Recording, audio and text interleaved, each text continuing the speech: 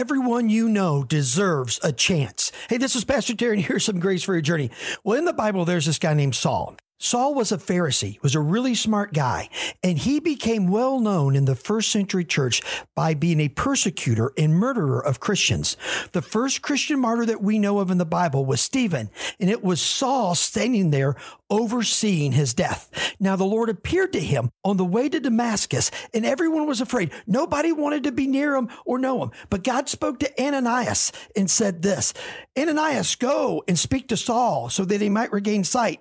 So Ananias departed and entered the house and laying his hands on him and said, Brother Saul, the Lord Jesus has appeared to you on the road by which you came, and he has sent me to you that you might regain your sight. Regain it and be filled with the Holy Spirit. Everyone needs a chance. This Saul became Paul and helped change the world. Be out there giving people a chance, and you'll find unbelievable grace for your journey.